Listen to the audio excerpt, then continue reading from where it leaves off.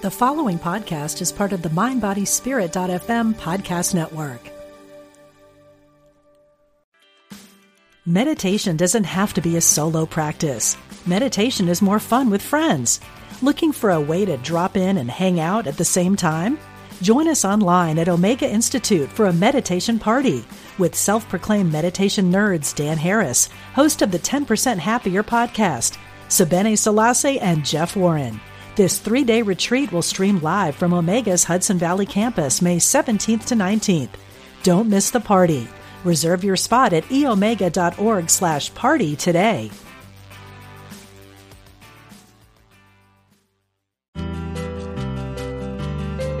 We're glad you found us. This is Unity Online Radio, the voice of an awakening world.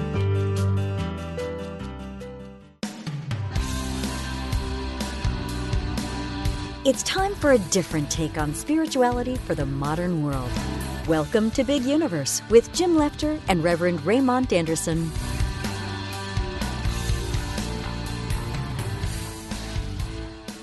Hi, everybody, and welcome to Big Universe on Unity Online Radio. I'm Jim Lefter. I'm kind of a spiritual journeyman kind of guy, a media producer type. I run a website called YouThriveHere.com, and I am here with our own Marvel-type superhero, Reverend Dr. Raymond Anderson, the Senior Minister for the Center for Spiritual Living in Greater Baltimore. How you doing, Raymond? I'm exceptionally well, and you, Jim? I'm doing good. Now, can you leap a tall building in a single bound, swing a mighty hammer, use the forces of the universe for good? Most days, not Mondays and not Sundays, but most other days, yes. You're allowed to take a day off occasionally. Yeah, you got to do what you got to do. What does Thor do on a day off? I guess we saw kind of in the Avengers Endgame, we saw what happened. Yeah, I was getting ready to say, we saw, yeah, exactly. No comment. No comment. Mm-mm. With the dad bod. That's just... I resemble that comment. So, dueling quotes? Yes, my quotes are better than yours. You sure about that? You go first. I'll do a lightsaber duel with you about them. Okay, so not in a box, not with a fox. No, I'm just joking. Would not, could not, green eggs and ham. No. Okay, so you ready? I'm ready. Okay. Unity is the basis of all there is. There is but one God, but one mind, but one spirit, and but one power. When I embody myself in my thoughts selfishly, I am separating myself from that which I think would be my good. You may think this is a very subtle thing and could not be the reason for so much trouble. It is the foundation of most of our troubles. I am unconsciously separating myself from my good. Any idea? Is that Eric Butterworth? Ernest Holmes. Of course. From his book, Love and Law. Oh, wow, yeah. That's great. Yeah. Great. I should, my first guess was Ernest Holmes, but then because you and I are doing a course on spiritual economics, I thought, right. I'm going to throw in Eric Butterworth. And I started to. See, I had to throw you off. Uh-huh. All right, you ready for mine? Must be Eric Butterworth. Go for it. How wonderful it is that nobody need wait a single moment before starting to improve the world. Mr. Rogers. No, actually, it's attributed to Anne Frank. Ah, okay. Incredibly wise young person living in a difficult time. She, I can't verify for sure that this was a quote by her, but it certainly seems, it's very relevant to me. Yes, and isn't it fitting that someone so wise as her would speak that wisdom? Let's attribute it to her. And that in the era we are now with folks like Greta, that the youth are standing up and speaking out, because the adults for so long have abused and trashed and, damaged. And now the youth are speaking out. Which brings me to the surprise quote, extra quote. Uh-oh. The moment we decide to fulfill something, we can do anything. Ooh, amen. Who's that? That's Greta Thunberg. Oh, good. See? One mind. Wavelength, buddy. Wavelength. Yes. It's that Charles Xavier telepathy happening. Oh, no. Oh, no. It's Charles. I just want to let you know, I caught that thought that you had last week about the cigar. I just want to let you know it's fine. We will not comment on cigars here. I only have one every once in a while. Exactly. All in moderation. All in moderation. Cool. Can you do me a favor and share that Greta quote one more time? Yes. The moment we decide to fulfill something, we can do anything. Yeah, I like that. I think she gave it to the Houses of Parliament in the United Kingdom. Okay. Yeah. Powerful. Yeah, such an incredible person for this day and age. And like you said, the kids are stepping up. Yeah. I mean, like you said regarding Sandy Hook, I mean, was it not that group of teenagers from the high school that stood forth and said, we need to do something about the gun violence? Yeah. And how the youth, whether they're indigenous youth or Greta or any of the others, they're standing forth and they're saying, look, we need to do something. Yeah. I mean, there's 12-year-olds creating solar power water filters. Right. And, this ties into some of the stuff we'll be talking with Ogun Holder about a little bit later. Mm-hmm. It's such an important time right now. We really need to step up as a nation, as a civilization. Amen to that. Yeah. I keep telling folks it's time for humans to behave humanely. Oh, absolutely. All right, audience, who won that quote battle? I think Greta did. Right. Yeah. Okay. Yeah. I'll let Greta won. Greta won. Greta won. I like the green eggs and ham thing, but I don't think it won. Yeah. No, I don't think so. Dr. Seuss is cool and all, but yeah, no. In comparison to Greta and Anne Frank, yeah, no. And now it's time for a new segment with Sarah Bowen. Spiritual Moment with spiritual rebel Sarah Bowen. Hello, Big Universe listeners. Each week, Jim and Raymond toss me a few words, which I reflect on, and then offer a related spiritual practice for you to try. Today, the guys popped up two thoughts that, for many of us, already go hand in hand: superheroes and social activism. My friend Mike once told me that when he was a child, he thought there was no choice for his life purpose other than to be a firefighter. Not because his father or some other family member fought fires, nor because he loved fire trucks and the uniform. Nope, it was because on TV he had seen Smokey, a giant brown bear in pants and a hat, tell him it was his responsibility. Only you can prevent forest fires. Mike took that literally. Only he could help. Childhood symbols often imprint this strongly. For me, it has been the Star Wars universe. Whether it was Leia and the Rebel Alliance trying to save the world from Vader's destructive Death Star, or Finn and Rose releasing space horses from their stable prisons, or the woke droid L3 demanding equal rights for all life forms, I watch those characters seek something greater than their own individual glory. I recently tossed the following question up onto Facebook. Who is your favorite childhood superhero and why? Wonder Woman made the list more than once. A damsel who broke free from distress, a powerful symbol of feminine power called to seek justice. X-Men's Phoenix, Rogue, and Mystique represented the awesome power of embracing your seeming oddness. Batman appeared for his dark vibe and lack of traditional superpowers. Followed by Superman, who was described as an ordinary person who could do the right thing without needing recognition. Post after post, people's answers tipped me to what was important to them, what they valued in others, and what traits they most wanted to embody themselves. A few days later, I posted a second question.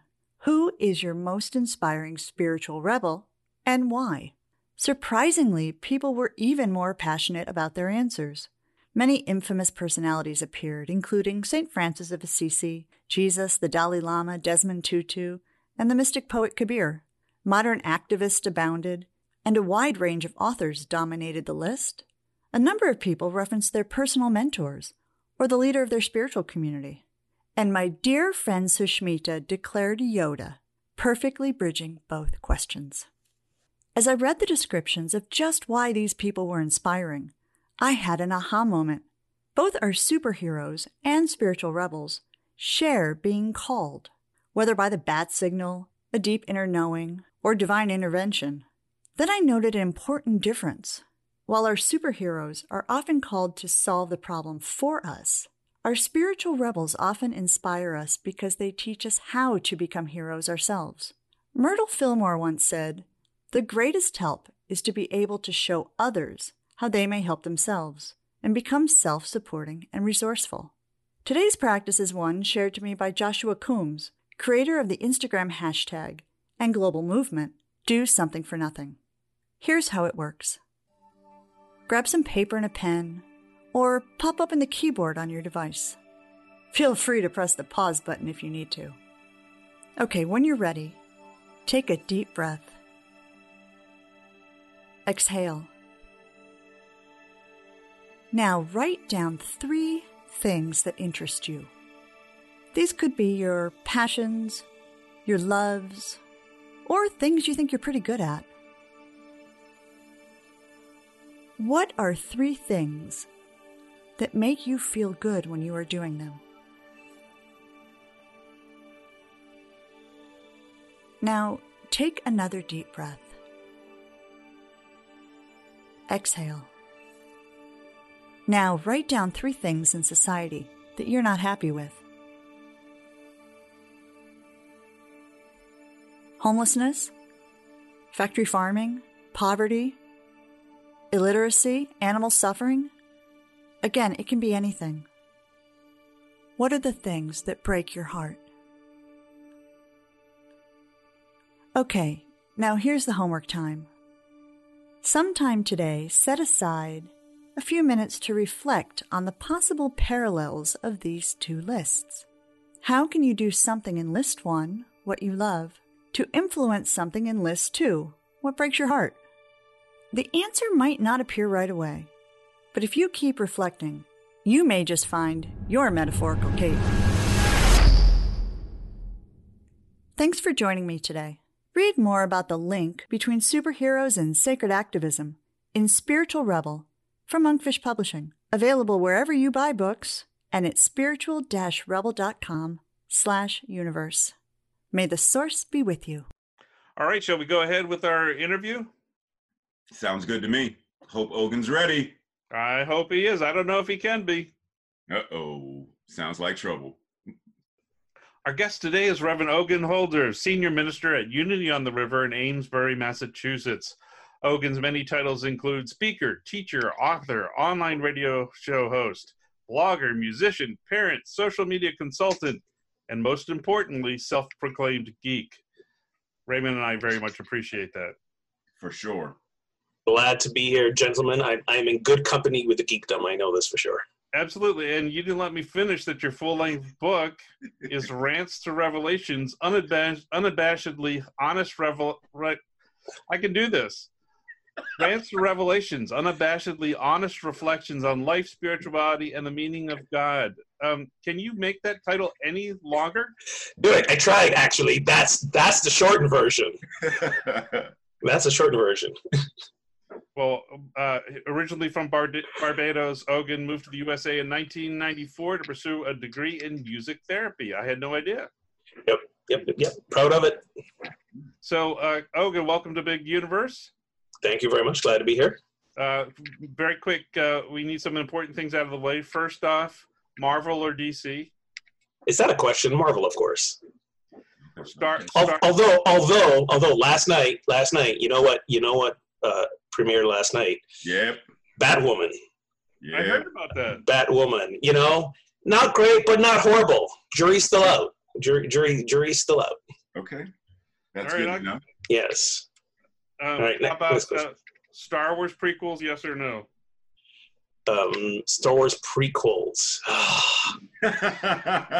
Given the binary choice of yes or no, I guess I gotta say no. Thank you. Original Star Trek or Next Gen? Next gen.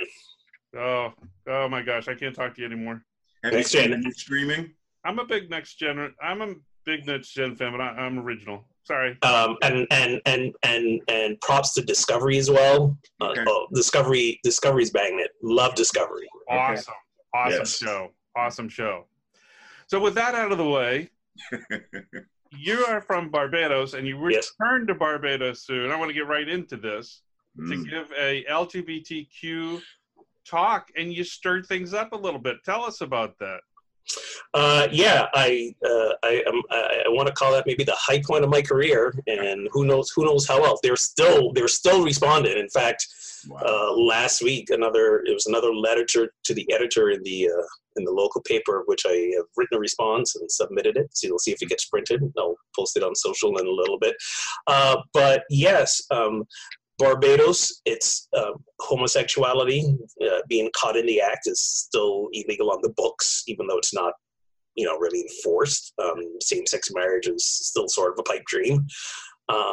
And the biggest advocates for the anti-LGBTQ, opposition, or the biggest advocates, the loudest voices against the LGBT community are the churches, and by churches, mostly things like, evangelical, Baptist, that vein of things.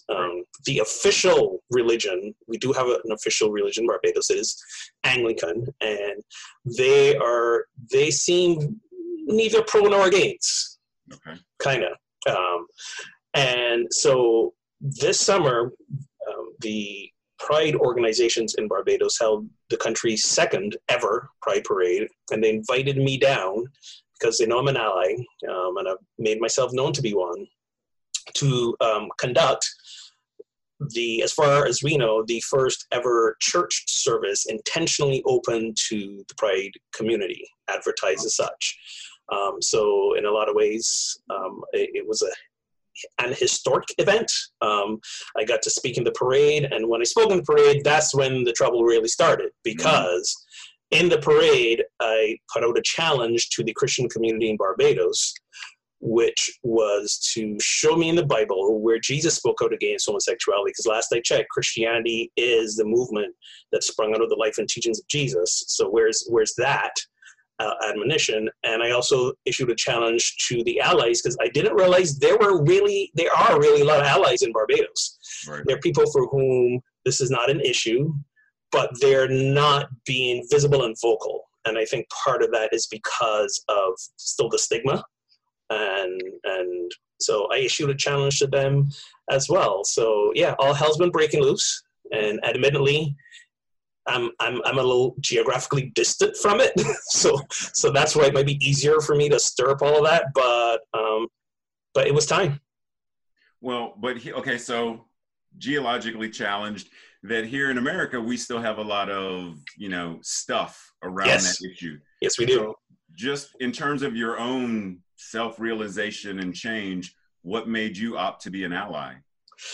I'm almost embarrassed to say it out loud, but when you get to know gay people, you realize they're people. Like that's just what it is. That's just what it is. More specifically, when I was in college, I had my first huge crisis of faith when I, found out about the story of the Bible. And that upended everything. Up to that point, I was on the other side of this. I was the anti-LGBTQ person. I was the one telling people who were, gay, bi, trans, you're going to hell. What are you doing? Because the Bible said so. So when I had that whole transformative experience and realized I was wrong about that, combined with getting to know some absolutely amazing people who were gay, who were lesbian, who were bi, and realized I was 100% wrong on this. So that was my turnaround. Then on the heels of that, finding Unity and Unity's teachings. But it's only this year. Was that this year? Yeah, only this year that I returned home, or was a presence, an actual visible vocal presence in my home country. It took And, that turnaround happened late 90s. Right. Here we are, 2019. It took that long for me to get brave enough to be that ally. I wrote some stuff in my book. I've posted about it, but to actually go there and, stir stuff up. Yeah, took a while to get to that place. What was the gist of your talk that brought all this on? So the talk when I was in Barbados was really this idea of trying to get folks to re-examine their relationship with the Bible and the things that they believe about homosexuality. This is actually the gist of the recent letter that I wrote that I'll post. Is basically this idea of, if you're going to have this literal interpretation with the Bible and say homosexuality is wrong because God condemns it, then you're not reading your Bible carefully enough, because there's plenty other stuff in there that God condemns that you're doing. And I'm talking about how you plant your crops in your field. I'm talking about getting your hair cut. I'm talking about, and this was the good one, how the Bible specifically speaks about women in church. Right. So if you're going to let all the other stuff pass and slide because it was, quote unquote, that's how people lived back then, these were just rules that were written for the Israelites. They don't apply to us. Oh, and my absolute favorite, because of the new covenant that Jesus established, and we believe in him, so we don't need to follow all those rules. I'm like, yeah, you're right about all that, but how come this piece doesn't get to apply here? What's special about that? So the shift I'm making now is out of arguing about the Bible, because nothing I can say changed anybody's mind there, but realize this is a comfort thing. We become comfortable with women speaking in churches and women in leadership. We realize we're better because of it. We become comfortable with modern living that is, if you want to be literal, is antithetical to what's in the Bible. But in many places and around the world, we have not become personally and culturally comfortable with homosexuality for whatever reason. So my next invitation is for them to own up to that. Own up to the fact that you're not and it's okay that you're not comfortable. Don't throw God under the bus. Right. If you're not comfortable, you're not comfortable. Now let's look at that. Why is allowing 2 men or 2 women the ability to get married? How is that going to affect your life in any way? How is that going to stop you from being a loving husband or wife? How is that going to, interfere with all the dating troubles that you have? How is that going to change your life in any way? How is that going to bring down or cause the ruin of society? When there's tons of research out there to say the opposite. So a lot of this is also about education, because, when I spoke to people there and I got invited onto this very fascinating Christian radio show while I was there, there's a lot of thinking and beliefs that are just ridiculous, about this. So part of it is the education campaign, and I think because I'm coming from a place of the religious context, it's getting more attention of the religious community, even if it's they think I'm leading people astray, agent of the devil, and all that good stuff. So segueing off of that being an agent of the devil kind of thing. So one of the things that I most appreciate about you is the fact that you are not a standard read it and quote it kind of minister. Careful now. Don't get me in more trouble, man. Come on. Like, my experience of you has been that you like to encourage people to change, transform, and evolve beyond their common paradigms. For example, here we go. But seriously, your recent sermon, message, talk, whatever we're calling those nowadays, where you let the congregation know that God does not care about them. See, I knew he was going here. Dude, I'm still getting calls and meetings about that, okay? Right, was that like 2 months ago? Contact Ogun directly, not us. I was going to say, so apart from that, but what informs your spirituality and your way of showing up as a minister that takes you to that next level of, evolutionary consciousness? And what do you mean by that comment? God doesn't care. So my email is revogun, REVOGUN, at unityontheriver.org. If you got questions or comments, just contact me directly. I'm cutting these guys loose from any blame and responsibility here. Where's the disclaimer? The following comments are not reflective of the beliefs of the show and the host. Y'all gotta tag that at the end of this.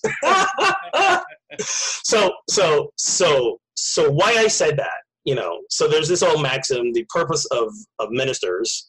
And I think this goes for stand-up comedians as well, having just watched Dave Chappelle's last show. The purpose of ministers is to comfort the afflicted and afflict the comfortable, right?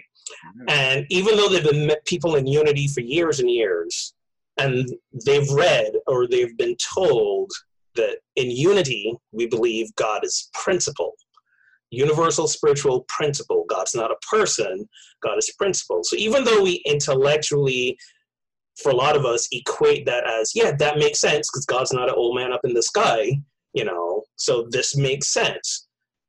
However, when it comes down to belief and relationship, if you will, we still treat God as this other being, this other entity. Yes, we say God is love, but then we're still in the next breath saying, yes, God loves me. God has this plan for my life, et cetera, et cetera. Right. That's not consistent with Unity's teachings of God as principle.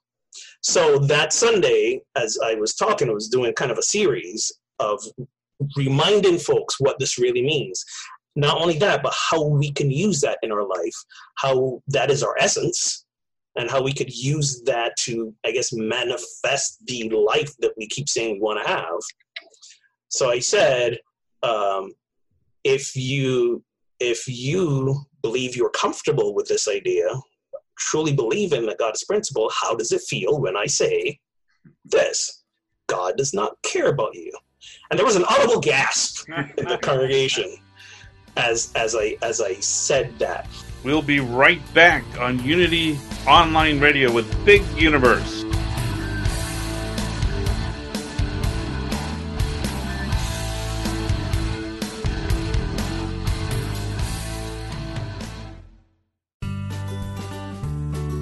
You're listening to Unity Online Radio, the voice of an awakening world.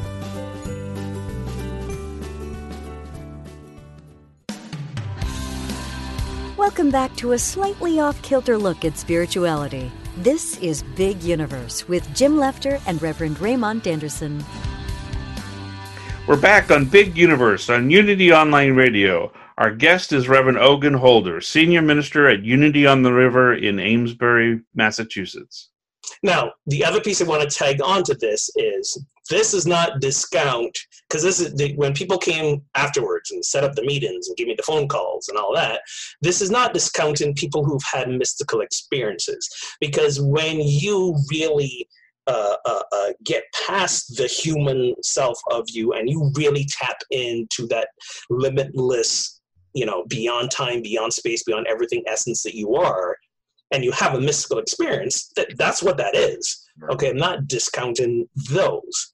However, when I said that, it did jar a lot of people. And I've had a lot of people also come to me afterwards and say, you know what, you're right. As much as I, practice affirmations and denials in unity and develop my 12 powers and understand God as principle, until you said that, I didn't realize that I was still having this thought of God's looking out for me, or we say the universe is looking out for us. But let's just be clear, all the synonyms, pseudonyms you want to call it, universe, God, spirit, whatever it is looking out for me and watching over me and protecting me and all this kind of stuff.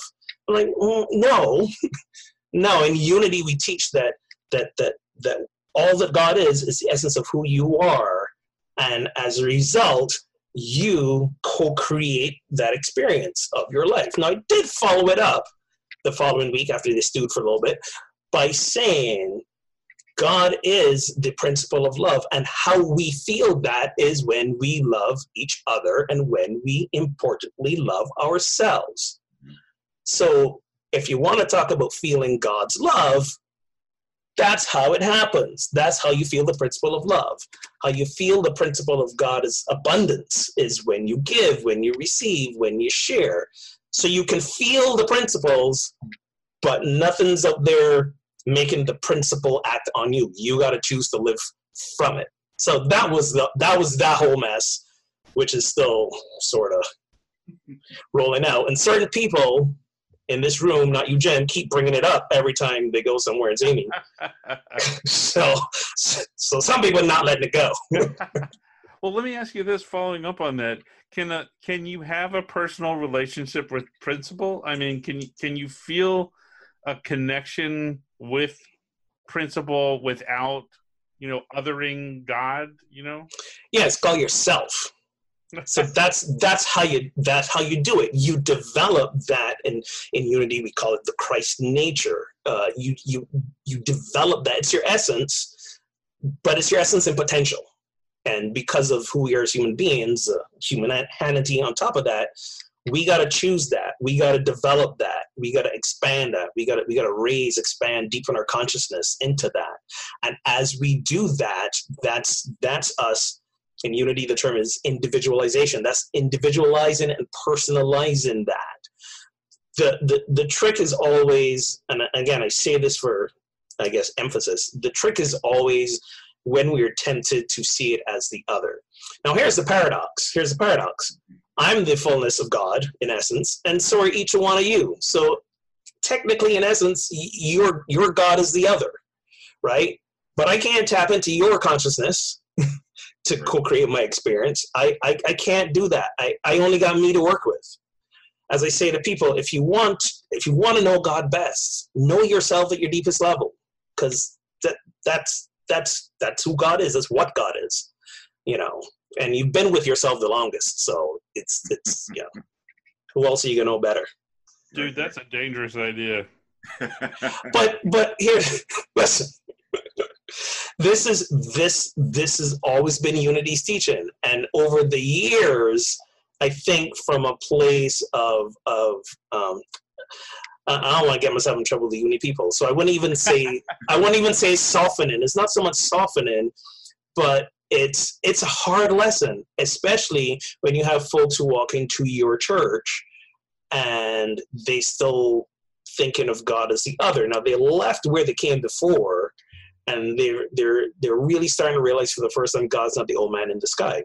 So here's another interesting piece that came up. Somebody said to me, I get what you're saying, but let's think of the person who may have come in and they're in a 12-step program. And, in 12 steps, you have to surrender to a higher power. Mm-hmm. And you just said to a person, there's no God. What are they supposed to walk away with? That I said, no, I didn't say there was a God. There wasn't a God. What I said God was the purest essence of who you are, the principle. Spiritual principle is the higher power. Right. Universal principle is the higher power. The Christ essence of who you are, God's self, that's the higher power. I've been in 12-step programs where atheists were there.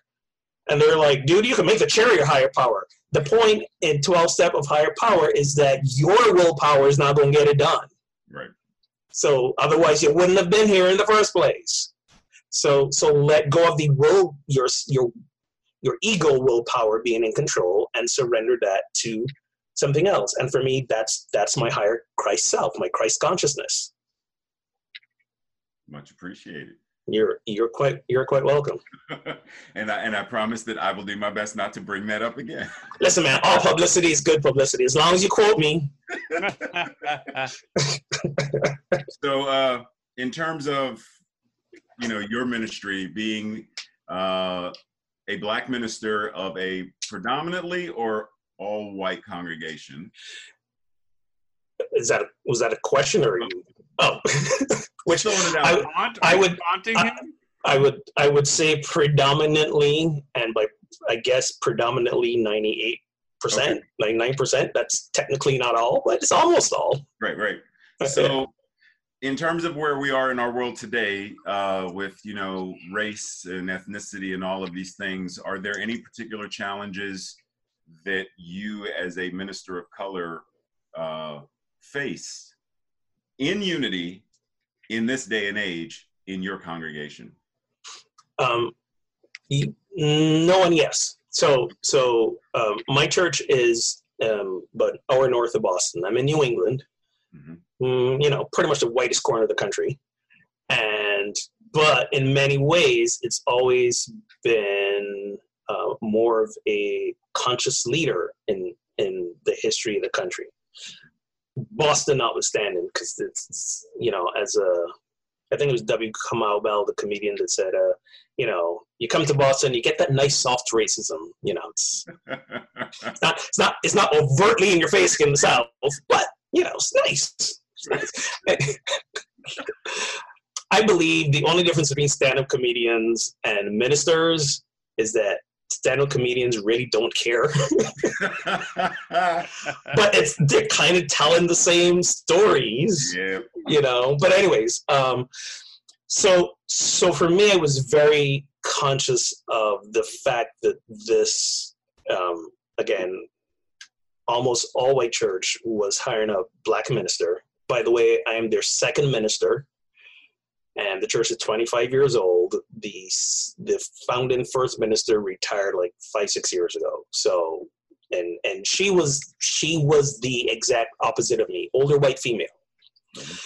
So a lot of questions came up for me. Is this congregation hiring me to prove the fact they've gotten over their last minister, so they're going to hire the exact opposite? Or is this congregation truly, post-racial, has no issues, and I've come to realize it's a little bit of both.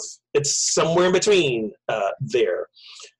I would say that the time that it got most uncomfortable for all of us was in the 5 years I've been there is when we've seen in the public sphere the predominance of black men being shot by police officers, predominantly white police officers, the rise of the Black Lives Matter movement, all this stuff, people getting arrested in Starbucks for just hanging out. White America was all shocked. Black America called it Tuesday. So, it's like, hello, glad y'all finally caught on. Right.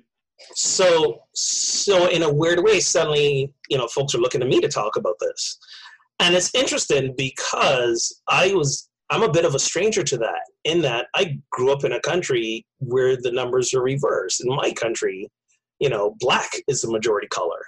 The policemen are black, the heads of government are black. It's not.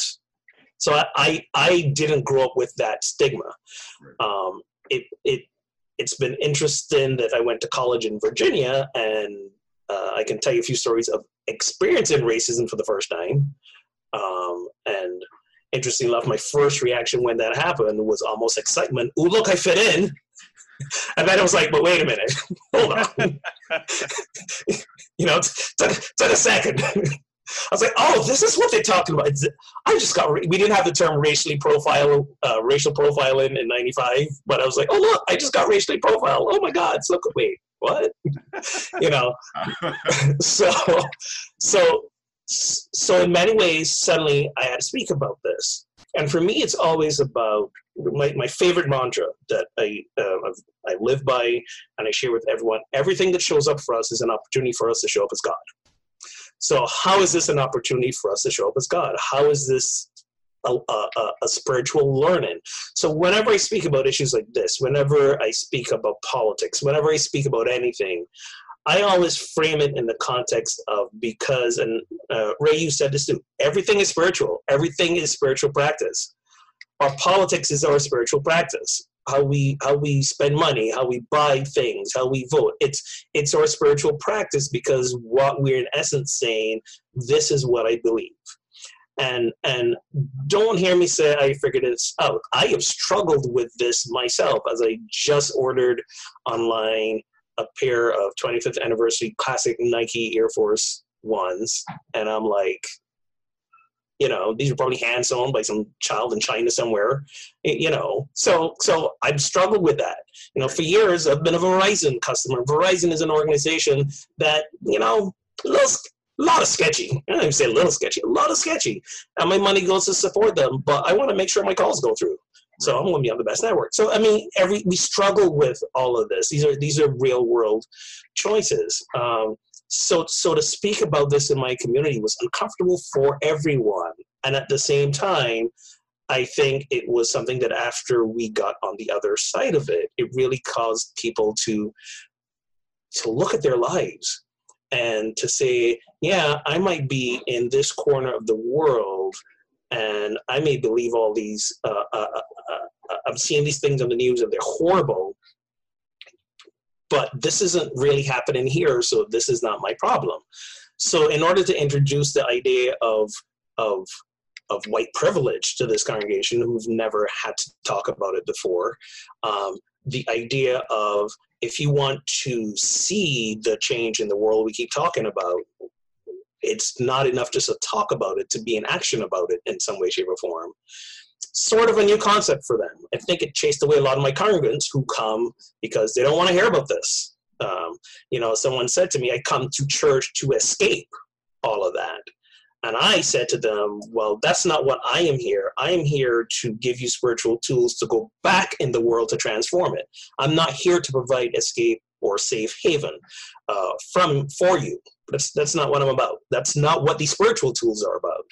And if you doubt me, go read the New Testament. Go read the Gospels. Jesus was one of the biggest agitators and social justice proponents of his time according to the Gospels. Think I stir stuff up. Go read the Gospels. Right.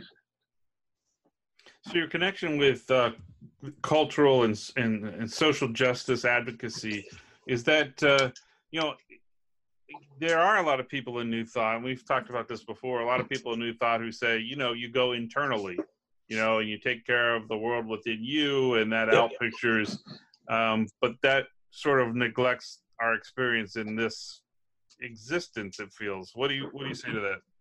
I say that's where you start. You always start by going inwards so that you are responding from a place of consciousness, not from a place of anger, not from a place of fear, not from a place of lack or desperation. You're responding from a place of consciousness. But transforming yourself, while that is the important first step, should never be the only step, because to go back to my congregant's point, if we live in a place where this may not be the visible experience, where this may be not our daily experience, it doesn't mean that we don't have a hand in bringing about the change. Faith without works is dead. So people were like, well, what do we do? Do we go march? Is that any good? What do we do? I'm 60-something, 70-something years old. I'm not going to go hold up a picket sign in the sun. I feel helpless. What do I do? I'm like, there are many things you can do. Donate to organizations who are in the trenches doing the grunt work to bring about the change.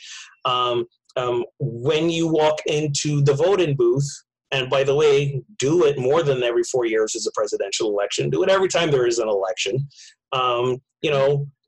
Investigate what are the policies of the individuals who are on the ballot. Just don't vote along party lines, Democrat or Republican. Do your homework and make sure you're voting for people whose policies and then their actual work are towards bringing about the change you want to see. That's how we transform the world. First ourselves, and then we spread and talk to people around us, and then those are some ways we can be in action. Amen. So when people ask me, what do you do? I'm a unity minister. Oh, is that Unitarian? No, it's not. What's the difference? And I say basically the same message, but unity folks in the past tended to be more introspective, meditative, and Unitarians tend to be more go out, change the world, and folks who get tired of unity's sort of like just they go become Unitarians. Oh, wow. And Unitarians who are Like, all right, the social justice stuff is wearing me out. I just need more contemplation, and they come back over to Unity. So I actually had a couple of folks in my church who like have gone back and forth as a result. So it's yeah. Now, I say this, don't feel like you come to my church, there's going to be like, 4 or 5 social justice action things happening. That's not the spirit of our congregation. We're now awakening to this.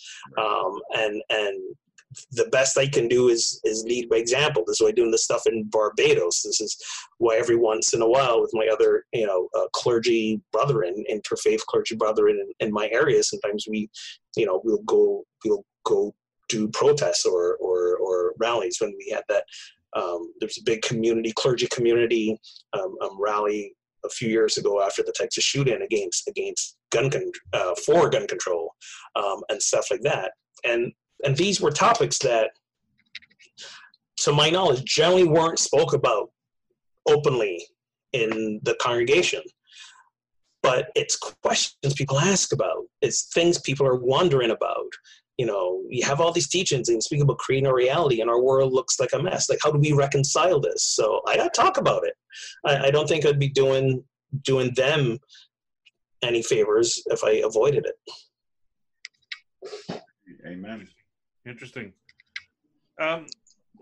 Now, in terms of New Thought and Unity, I guess we'll talk New Thought in general.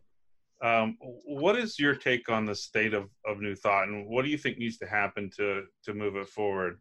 Because we do need to kind of get into, we need to open up, I think.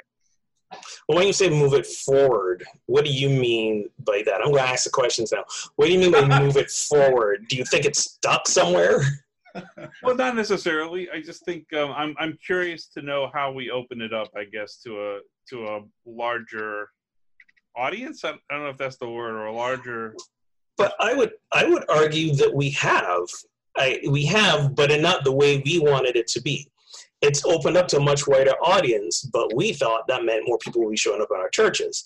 What's happened instead is these teachings have found in what I like to call a secular platform. Thank you, Oprah. Thank you, Eckhart Tolle. Thank you, all these people who write these other spiritual books.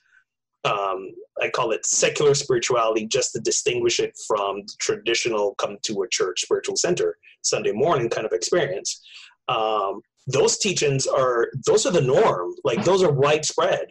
And I think that as a result of that, more people are hearing the variants of New Thought messaging. But because it's not necessarily attached to any particular New Thought church or congregation, people who align themselves with the message but don't want to deal with church and all the fun hassles, I'm air quoting, fun hassles that come along with church, they're like, great. I can listen to my Oprah Soul Sunday podcast. I can get together with friends and do a book group and read and study the book and put these teachings into my life. So I would argue that the New Thought teachings have taken off. It's just not the way we thought it would happen. And now we're all and now we're wondering, like, how do we compete with that? How do we get people in the church? Like, So let me segue off of Jim's question and ask, what do you foresee for the air quote New Thought church going forward? I tend not to do a lot of forward thinking. Sorry, let me say future casting. That's better. I tend not to do a lot of future casting because if I do, I go down a spiral. So for me, the only question is, what is mine to do right now? And I'm not trying to blow off the question or anything. I'm simply saying I have no idea how this is going to play out. Like, I don't know. I personally believe there will always be those folks who want to gather in community to explore spirituality. Is that going to look? One of my Unity professors, Tom Shepard, used to say Unity is culturally Christian, spiritually unlimited. This idea that many of us are still caught in this hundreds-year-old model of get together on Sunday morning, singing songs, hearing the minister speak, having some fellowship, and that's church. And you know, the messages in churches has evolved, but the format's kind of still the same. And as we know, there ain't no format that doesn't have a shelf life, you know, a time span. So this format may come to an end. It may come to the end of my lifetime, my kids' lifetime, my grandkids' lifetime. I don't know. But what I'm clear about, people will always gather for spiritual exploration. And I have no idea how that's going to look in the future. In my book, the reason I don't futurecast is because I did some in my book and it upset a lot of people. Oh. So the very last chapter in my book, and this was based on a paper I wrote for a symposium. Unity Village had a symposium a few years back, and the topic was the future of church. And people were addressing topics like these. I skipped all that. I went way future, right? I went way future. I went post-singularity future. And I was like, when the technological singularity happens, and eventually we can map the electronic impulses in our brain, and we can copy consciousness, you know, what's going to happen is, like, we will literally achieve immortality. And when we achieve immortality, we will have no use for God. Like Nietzsche said, God is dead a long time ago, right? Wait till we figure out how we can port this consciousness and just transfer it from one shell to the other, and we ain't going nowhere. Right. Like literally no use for God, because whether we want to admit it or not, our desire for something, you know, we broadly call God, is very connected to our sense of mortality. Right. So when that happens, boom, God's gone, then what's the point? Now, where I went with this was, what then becomes sacred is not God, but humanity, because now we're porting our consciousness from cyborg shell to cyborg shell. What does it mean to be human? And now that becomes the new spirituality, if you will. So I said this, and people lost their ever-loving mind. When you do future, you do future. Right? Oh my God, I don't understand. You would have thought I said, go burn the churches down now. People were upset. I was like, guys, I'm just playing around here. Like, you know, I'm not a futurist. Like, I have no idea this is going to happen. I'm just playing with it. Oh my, it was a thing, man. So yeah, I had to stop doing that. All right, one last important question. Doctor Who or Doctor Strange? Strange. And listen, I grew up watching some Doctor Who, because I grew up in Barbados, a lot of British programming, you know, Doctor Who in the 80s. I forget the guy who played it, Tom somebody, I don't know. But, you know, so I grew up watching some Doctor Who, and that was a very formative sci-fi experience for me growing up. But I'm a Marvel guy, and Doctor Strange, man, he had me every time. So yeah, there you go. Great. Well, thanks for visiting with us, Ogun. We really appreciate it. You are more than welcome. This was a lot of fun. Ogun Holder is also the host of Pub Theology, so check out his podcast there. I almost forgot which one this was. I was getting my beer out of the freezer. I was like, wait, no, that's not this show, because I gotta go record that in like a half an hour. Right. So it's like got confused. Right. Remember, any complaints or questions, write to Ogun directly. Rev Ogun at unityontheriver.org. If you want more information about Raymond Anderson, go to raymondanderson.com.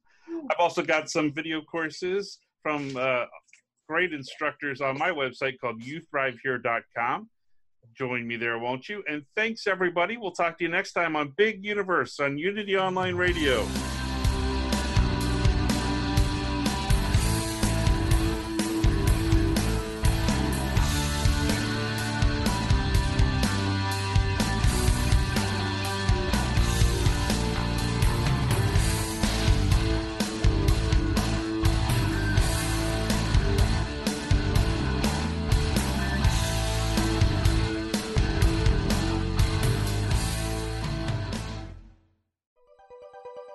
Thanks for listening. This is Unity Online Radio, the voice of an awakening world.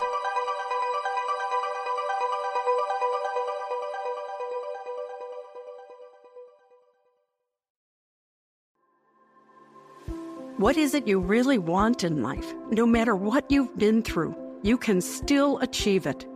I'm Sandra Ann Taylor, and in my Energy Activation podcast, we'll explore the science of manifestation, and I'll give you specific techniques to shift your energy in order to make your dreams a reality. I also do live energy readings, and you can be a part of the show by emailing your questions to me at sandrataylor.net. Join me on the mindbodyspirit.fm podcast network or wherever you get your podcasts.